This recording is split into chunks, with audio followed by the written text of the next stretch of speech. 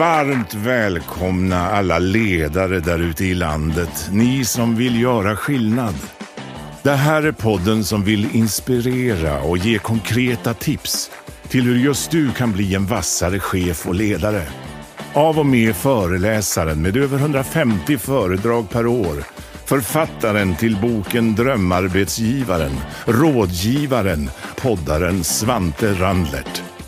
Välkomna till Chefssnack, podden som snackar med Sveriges vassaste chefer. Nu kör vi!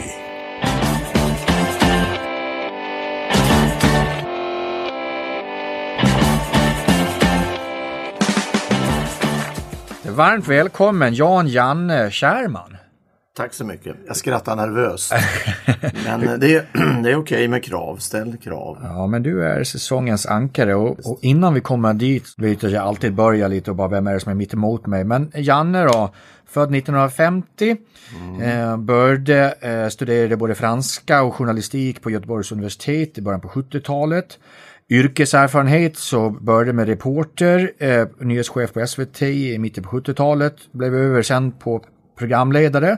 Många av dem sitter och tittar på Kalla fakta som Janne har varit med och dratt igång, varit programchef, verkställande direktör på TV4-gruppen, vice vd för Nordic Broadcasting, också för Bonnier Holding och numera strategiskt rådgivare för Aftonbladet TV och för undersökningsföretaget NEPA och också egenföretagare. Lite kollega i branschen kan man säga, skriver böcker och föreläser också. Sen också har fått lite priser längs vägen, kanske den finaste av alla, Stora journalistpriset ihop med Göran Ellung 1989 har varit nummer 19 på medievärldens mäktigaste år 2005 och också på 6:e plats och det finaste kanske årets Mälardarling 2019. Oavsett om man har fått Stora journalistpriset eller årets Mälardarling så får alla gäster samma behandling av mig.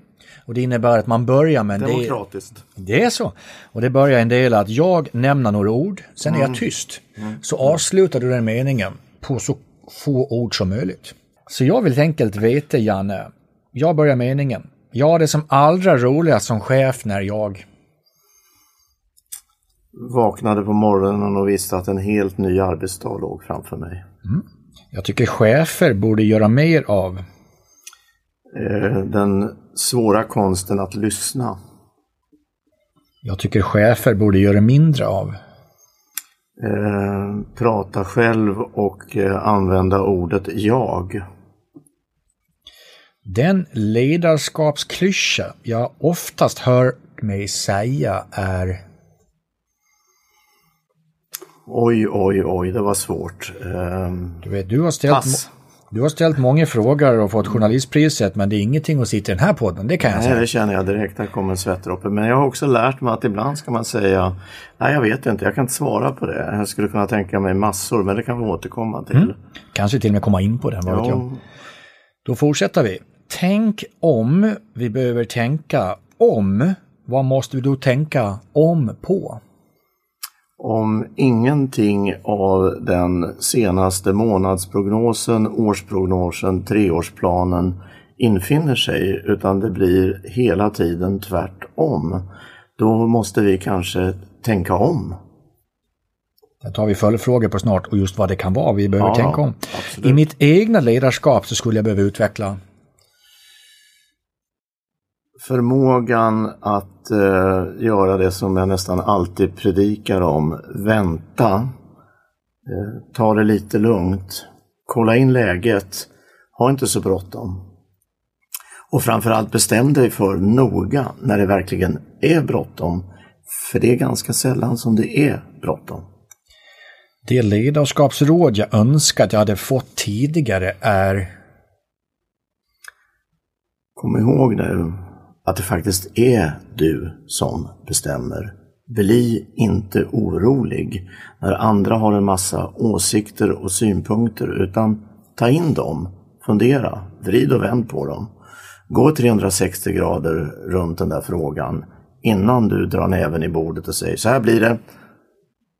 Det kan du göra när alla andra har pratat och då kan du justera din ståndpunkt för att det faktiskt kommit en massa bra idéer som du inte tänkte på. De misstag jag inte längre begår som chef är Nej, jag tror inte det händer längre. Nu är ju jag till och från i den positionen som styrelseförande och annat. Men det händer nog inte att jag tar ett möte med min vd. Vi sätter oss ner och så börjar mötet så här. Du, jag hade tänkt att vi skulle göra så här. Det händer inte. Det som händer nu är att jag frågar, hej, kul att ses, hur är läget? På riktigt, inte det här amerikanska have a nice day, utan hur är läget? Så att jag får någon slags bild av, var är du? Vad tänker du på nu? Istället för att jag dunkar ett beslut i bordet. Och dessutom sen frågar, vad tycker du om det här då? Typ. Och blir väldigt förvånad att jag inte får applåder. Precis. Du, jag, Janne Kärrman, tycker att min hetaste trendspaning inom ledarskap är... Jag tror och hoppas att en sak som är på väg tillbaka, det kanske är förhoppning, det kanske inte är sant, men någonstans så spårar jag det lite mer frekvent än tidigare. Och det är att ordet empati håller på att vinna i praktisk tillämpning. Ett ord som vi har pratat väldigt mycket om den här säsongen, mer jämfört med tidigare säsonger. Så du är på någonting där och vikten av det. Något inom ledarskap som aldrig blir lättare är... Nej, så det här, jag har ju gått kurser ibland, svåra beslut.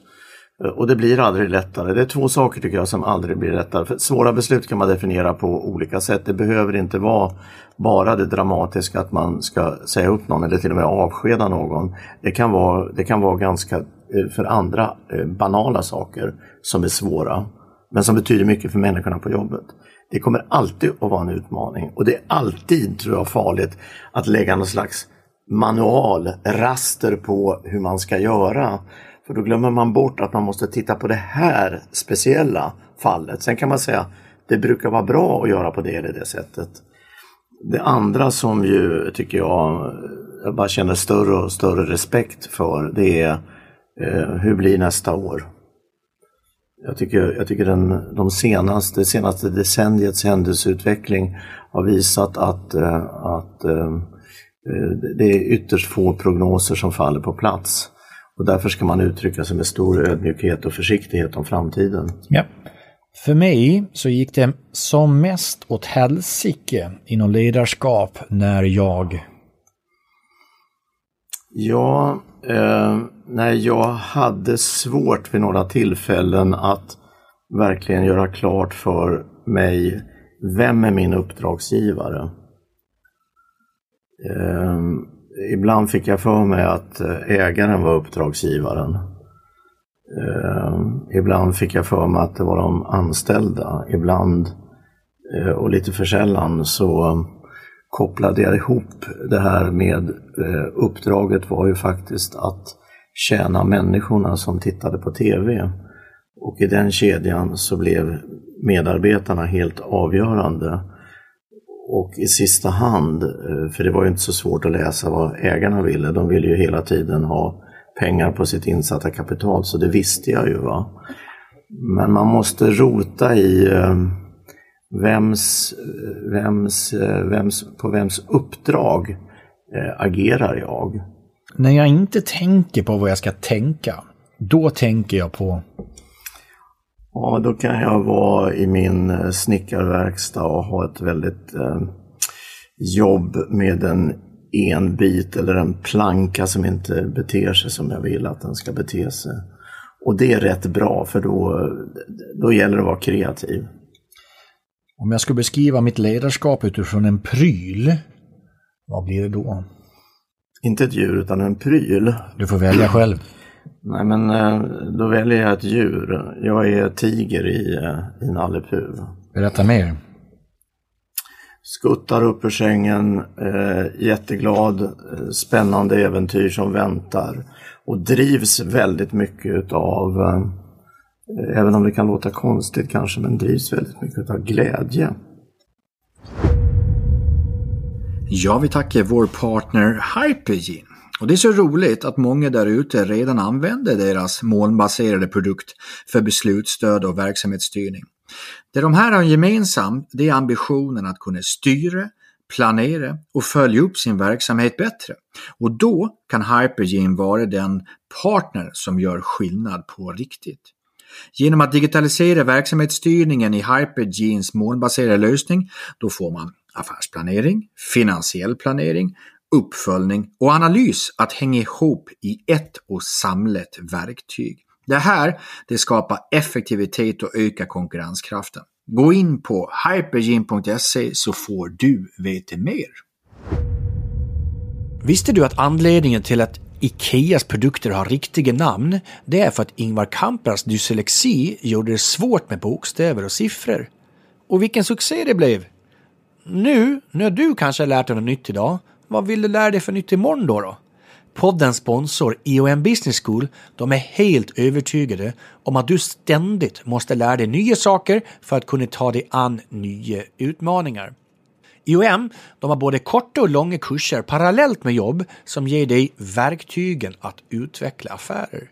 På iom.se/Svante så bjuder de på erbjudande och ny kunskap. Men du, någonting du tog upp där är ju lite så här, du sa, när man får höra lite kritik och så kan man bli lite hetlevrad. Du har själv tagit upp att du är en typisk tvilling och du är mångsidig, impulsiv, arbetsnarkoman, vi pratar med Pommakan.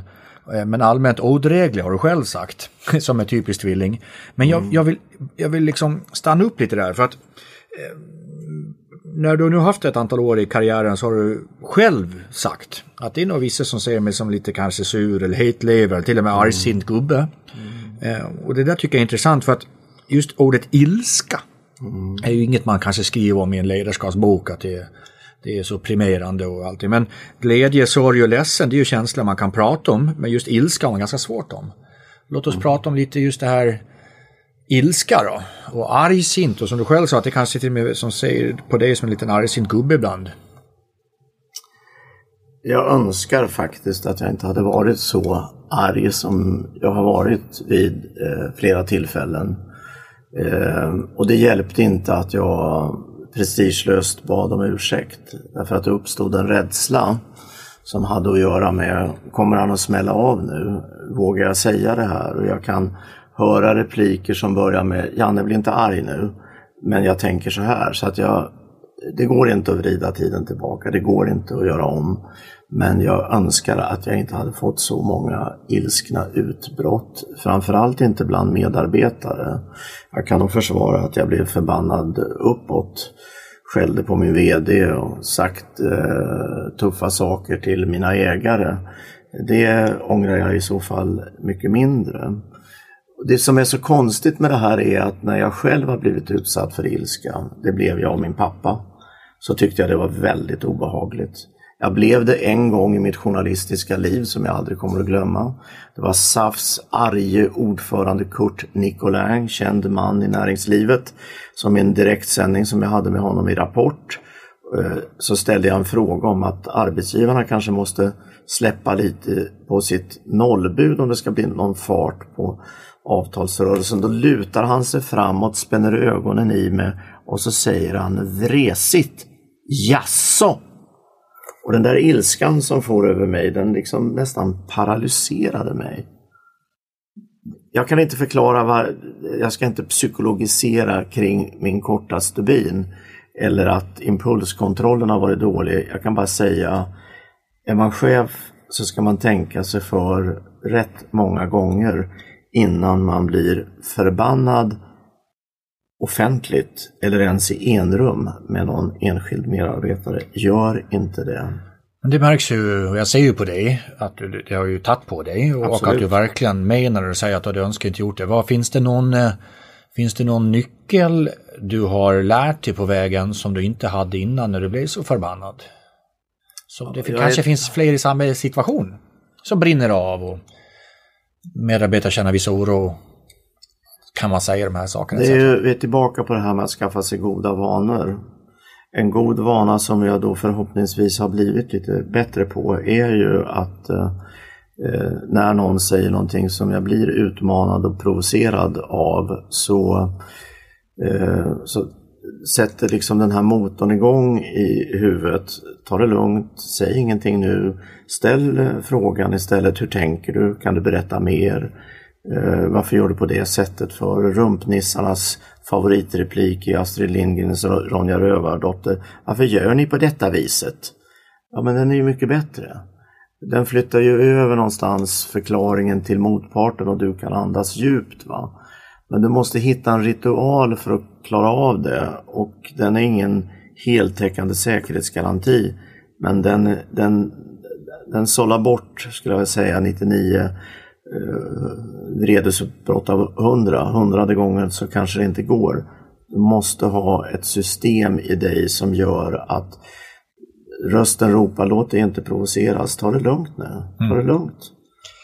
Det där är ju, sitter och reflekterar vad du säger och tar in det. Någonting som ökar i dagens ledarskap, i dagens chefskap, det är imposter syndrom, det vill säga känslan att man inte kan det alla tror man ska kunna.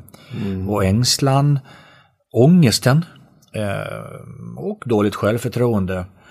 Jag vill ju bottna lite tillbaka, för du själv har ju sagt så det här med att du har ju varit tydlig med att du har prestationsångest. Absolut. Och dåligt självförtroende. Och du har sagt, för citera, det är som ett monster som måste hela tiden födas och aldrig bli mätt. Det är inte bara du som har känt så här och känner så här. Många i landet har det. Här har du ett antal tusen ledare som lyssnar på dig. Kanske ett antal människor som lider av dåligt självförtroende och prestationsångest. Du har mikrofonen, vad vill du säga? Jag måste fördjupa i den här frågan, för den är så avgörande stor, tycker jag. Du har tid och du har mikrofonen. Alltså, verkligen precis och på riktigt.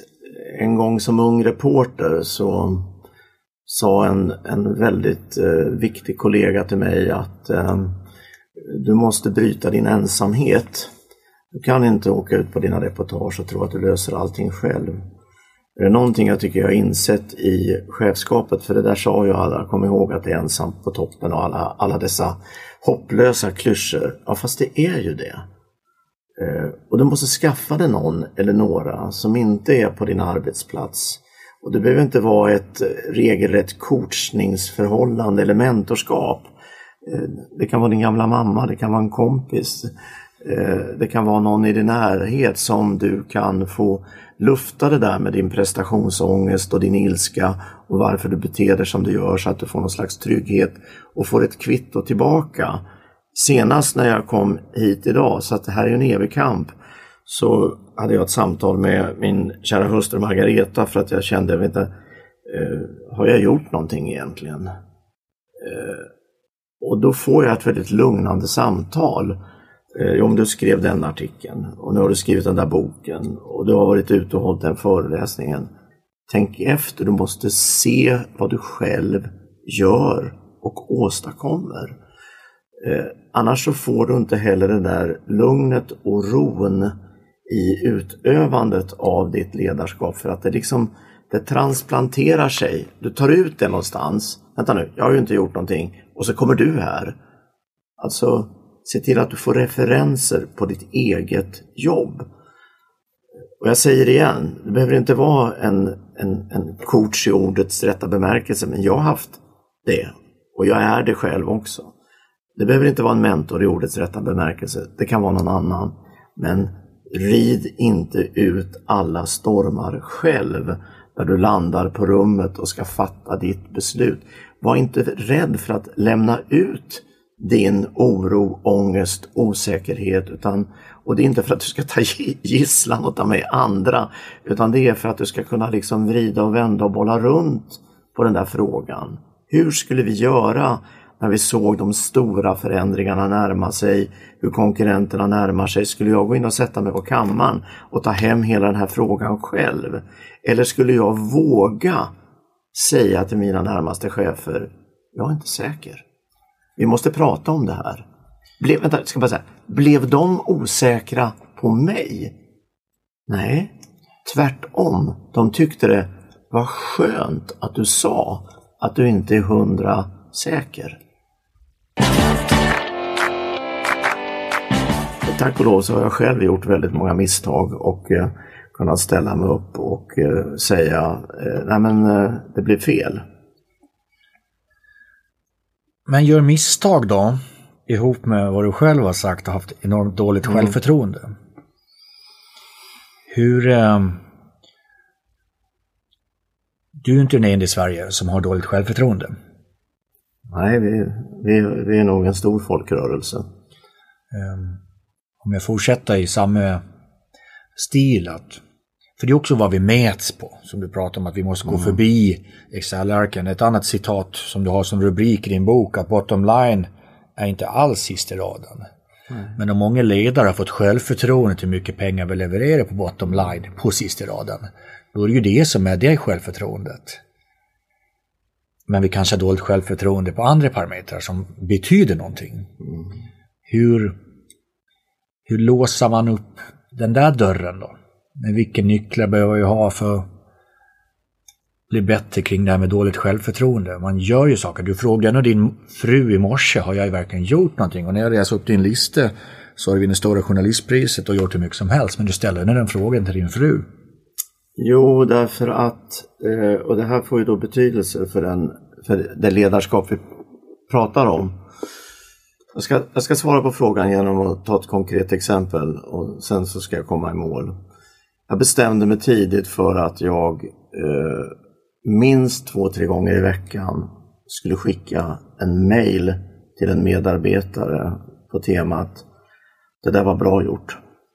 Det kunde vara receptionen som hade klarat en anstormning. Det kunde vara en person i programkontrollen som lyckades fixa så att den där svartrutan som uppstod när sändningen gick ner, den blev ganska kort. Fast alla skällde på personen för att det blev svartruta. Sen fick jag svar. Långa berättelser från de här människorna. Alltså långa berättelser på riktigt. Som jag printade ut och så sparade jag i en pärm. Och sen när jag hade dåligt självförtroende och kände att jag var värdelös så slog jag upp den där pärmen och läste.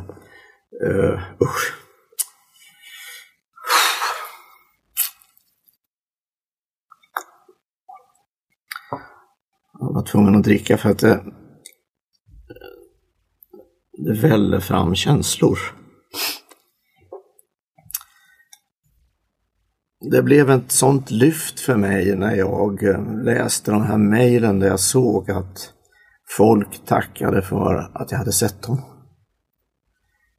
Och det är det jag menar med hur gör man för att komma ur sitt eget dåliga självförtroende. Det var så att man måste se till att det finns människor runt omkring en och att man bryter ensamheten så att någon säger bra, det där gjorde du ju bra. För det är egentligen det enda som får dig att växa, att du får positiv förstärkning på de saker som du gör. Och det är ju därför som du som chef ska ha snarare till att berömma. Att ge medarbetarna positiv förstärkning. En av de mest dramatiska händelser jag var med om, det var när TV4 skulle sända Fotbollsgalan ifrån Göteborg. Den flyttade ut från Stockholm. Det var på Skandinavium. Alla i Göteborgs etablissemang var där. Alla fotbollsspelarna, det var nästan 10 000 på Skandinavium. 1 minut före sändning så blir det svart. Strömmen gick. Jag lämnar det fina gästbordet och går bort till längdbussen och där står ju alla du vet liksom det här läktarvåldet och talar om kolla där, gör så här. Och då ropar jag, kan alla som inte har med saken att göra bara gå härifrån så kan teamet i lugn och ro försöka lösa problemet som har uppstått. När jag kommer tillbaka så säger Göteborgs välkände nu framlidne kommunalråd Göran Johansson: Janne, du får gå upp på scenen och ropa, det är inte Göteborgs fel att strömmen har gått. Nej, det gör jag aldrig, sa jag. Aldrig, det får du göra i så fall. Det tog 1 timme. Det tog en hel jävla timme. Under tiden så sände vi När och fjärran i repris eller någonting. Efter sändningen så beställde jag öl och mackor till teamet som hade löst problemet. Anton Glanzelius var ansvarig redaktör och han glömmer aldrig det här för att han väntade sig att han skulle få en jädra utskällning. Det var en kabel som hade brunnit under bussen. Det kunde ha gått en hel kväll innan det där hade varit löst. Nu löste teamet det. De var värda sina snittar, sina räkmackor och sina starköl. Jag gav dem beröm för att de löste problemet. De mådde ganska bra. De fick ju skit ändå så det räckte. Det var bra att chefen hade talat om för dem. Det är ett exempel tycker jag på hur viktigt det är med positiv förstärkning. Va? Ja, men du har ju... Sorry för tekniska avbrottet. Personalen, det är ju den viktigaste resursen. Det tror jag alla som lyssnar på den här podden håller med om. Poddens partner Quinix, de har gjort en undersökning där de kan se att 30% av alla schemalagda timmar de är överbemannade, medan 16% är underbemannade. Vi är alltså inte så bra på att pussla ihop scheman med hänsyn till kollektivavtal, verksamhetens behov och framförallt medarbetarens önskemål. Om vi nu minskar överbemanningen, då kan vi ju minska kostnaderna rejält. Och om vi undviker underbemanning, men då kan vi ju öka intäkterna rejält. Vem vill inte det här? Läs mer på quinix.com. Q-U-I-N-Y-X. Quinix. Svårt att stava, lätt att använda. Världen, den har aldrig rört sig snabbare än just nu. Därför är den världsledande advokatbyrån Bird & Bird valet för ditt företag när ni behöver en strategisk, juridisk partner som kan hjälpa er att navigera rätt i ett föränderligt digitalt landskap. Vare sig det gäller kommersiella avtal, M&A, personalfrågor eller att ta tillvara på just ert företags immateriella rättigheter, då är Bird & Birds experter ert självklara val. Affärerna, ja, de stannar ju sällan inom Sveriges gränser och därför står Bird & Birds medarbetare redo att hjälpa er driva ert företag framåt på 29 kontor i 20 länder runt om i världen. Vill du veta mer? Då tycker jag att du ska kontakta Bird & Bird i Stockholm. Vi var inne nyss och nudde på att prata mycket om det här med dåligt självförtroende. Och självförtroende kan ju skapa en rädsla. Och rädsla kan ju skapa en motsats mot psykologisk trygghet. Men om vi tar ordet självförtroende och sen tar vi bort förtroende, så kan vi också ersätta det med både självkänsla och självinsikt. Absolut. Och det blir ju också viktigt vid mod. Vid att våga göra saker. Eller också som du sa, självbilden man har på sig. Att, ja, men hur ligger vi till med självinsikterna? Och lite här med uppfattning och upplevelse. Att hela tiden fundera på en viss självkänsla. Men också den självinsikt. Har vi inte det på plats så tror jag det blir svårt att både prata om mod eller rädsla. Och då ska vi lägga till ett ord tycker jag. Och det är ordet tålamod. Det har jag rätt ofta överst i mitt huvud. Det består av lite olika saker. Det består av tåla. Du måste nog tåla kritik. Du måste tåla att du får motstånd. Det här har jag minsann upplevt. Jag var ett tag Sveriges mest omskrivna vd på börsen. Det gick ju nästan inte en dag utan att, var det inte Leif Loket Olsson som bråkade så sjönk aktien. Eller så var det någon svartruta eller någonting annat. Så man fick lära sig att tåla kritik. Man måste ha mod och våga göra saker och inse att det farligaste som kan hända är kanske att det inte blir bra. Då får vi göra annorlunda. Slår man ihop det där så blir det tålamod, det vill säga uthållighet. Inte ge sig, utan hålla på. Ett bra ord. I en tid där vi pratar kvartalsekonomi. Ja. Och Excel-ark. Absolut. Vilket jag tycker då att jag har ägnat rätt mycket tid åt att tala om hur skadligt det är.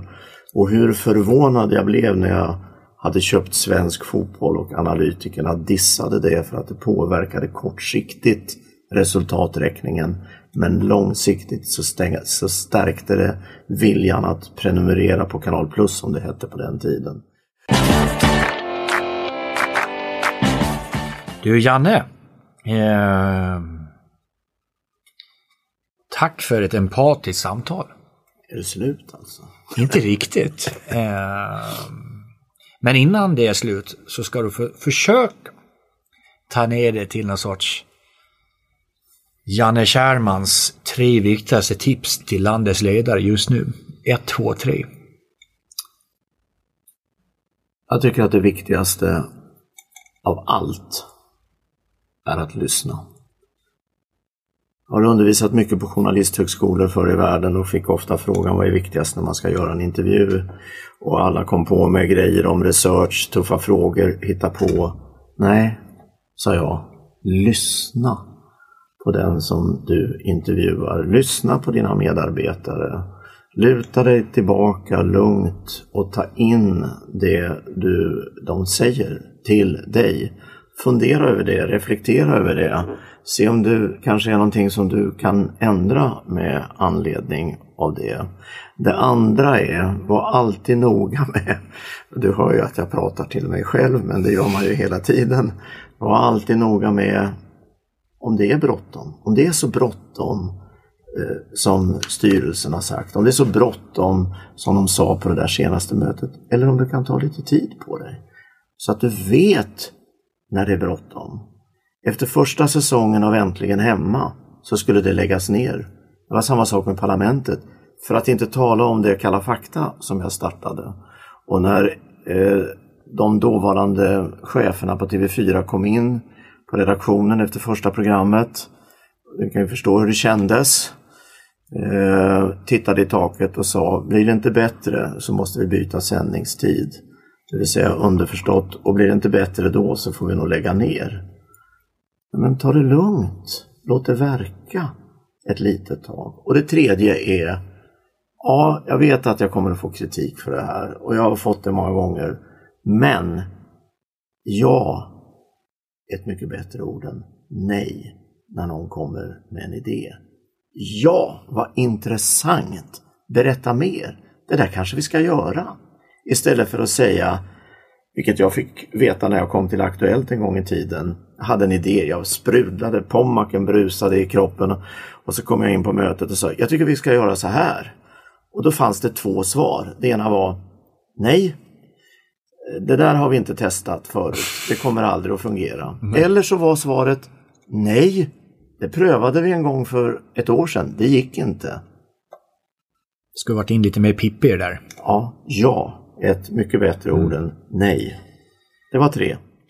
Du Janne, du har ju själv fått journalistpriset. Du är själv journalist. Du har själv utbildat journalister som har frågat dig om researchen var bra och var bra frågor. Jag som inte är journalist. Hur kändes du kring det här då? Nu när vi är klara. Jo, det var väldigt krävande. Och det tycker jag var väldigt bra. Att du inte släpper saker vid första svaret utan hänger i. Och sen tycker jag, det är så här så intressant va. När du reflekterar och blir lite tyst, då blir det jobbigt. Och då vill man gärna fylla i själv med lite ord. Så det är smart. Det är en av de där mer avancerade råden som man kan ge till folk, att låt det vara tyst ett tag. Nej, men jag ska säga så här, för att fatta det kort. Jag kände under hela den här tiden att du lyssnade. Och då känner man också att man måste skärpa sig och tänka efter själv. Jag tror vi har lyssnat på varandra. Så är det, absolut. Ja, jag har fått med mig massor som jag ska fundera vidare på. Vad glad jag blir. Jag startade den här podden för att många där ute som hade hört på mig och hört på andra rådgivare sagt att jag vill ha lite löpande rådgivning och löpande inspiration. Och när så pass många människor har sagt att men jag vet inte vad jag ska få idag. Och då när jag frågar, men får ni inte det? Nej, det fanns tydligen inte det. Så därför startar vi den här podden nu. För lite mer än 2 år sedan nu. Och mitt mål är att varje avsnitt gör att en lyssnare kan få ta med sig minst en grej som man kan ta med sig ifrån, antingen som tanke eller som faktiskt praktiskt tips. Så jag hoppas du som lyssnar just nu kan få med dig antingen inspiration eller minst ett tips. För det är det som är min vision och mål med det här. Det är därför vi gör det här. Med det sagt, kära vänner, jag har bara en fråga kvar till Janne. Om vi ska rulla ut med en låt som symboliserar dig eller ditt ledarskap, vilken är det? Medan du funderar på det så tackar jag er som än en gång har lyssnat. Tack till mitt kära team som gör den här podden möjlig. Det är producenten Brian van der Brink, det är redaktören Fredrik Emdén och researchen Sara Palmqvist. Utan våra partners, inget chefsnack. Därför vill jag tacka Bird & Bird, Hypergene, EOM Business School och Quinix så mycket. Tack! Vi finns ju som alltid på LinkedIn och Instagram. Gå gärna in och skriv vad du tycker, känner. Med det sagt, Janne Kärman, Murven som blev börs-vd, vilken låt och toner rullar vi ut till? Torparrock med Sven-Ingvars. Apropå Värmland. Lyssna på den värmländska poeten Gunnar Anderssons fantastiska text. Töcka ordning dig utav världen nu. Tack Janne för det här samtalet. Det betyder mycket för mig. Tack för att jag fick komma hit. Tocka ordning det ut i vardagen nu. Det grunnar jag mycket på. För de slåss och sen jobbar de värre än 7. Det där är svårt att förstå. Men en har full bra lite fett. Och huvudet det har en full fått. För det kliar sig i när det än har lett. Som när folk till exempel har brott. För jag är torrburr jag och jag har det så bra. Jag ligger på soffa för så ska det vara. Och gräset det växer och rögen han gror. Mor hon mal kaffe och grisen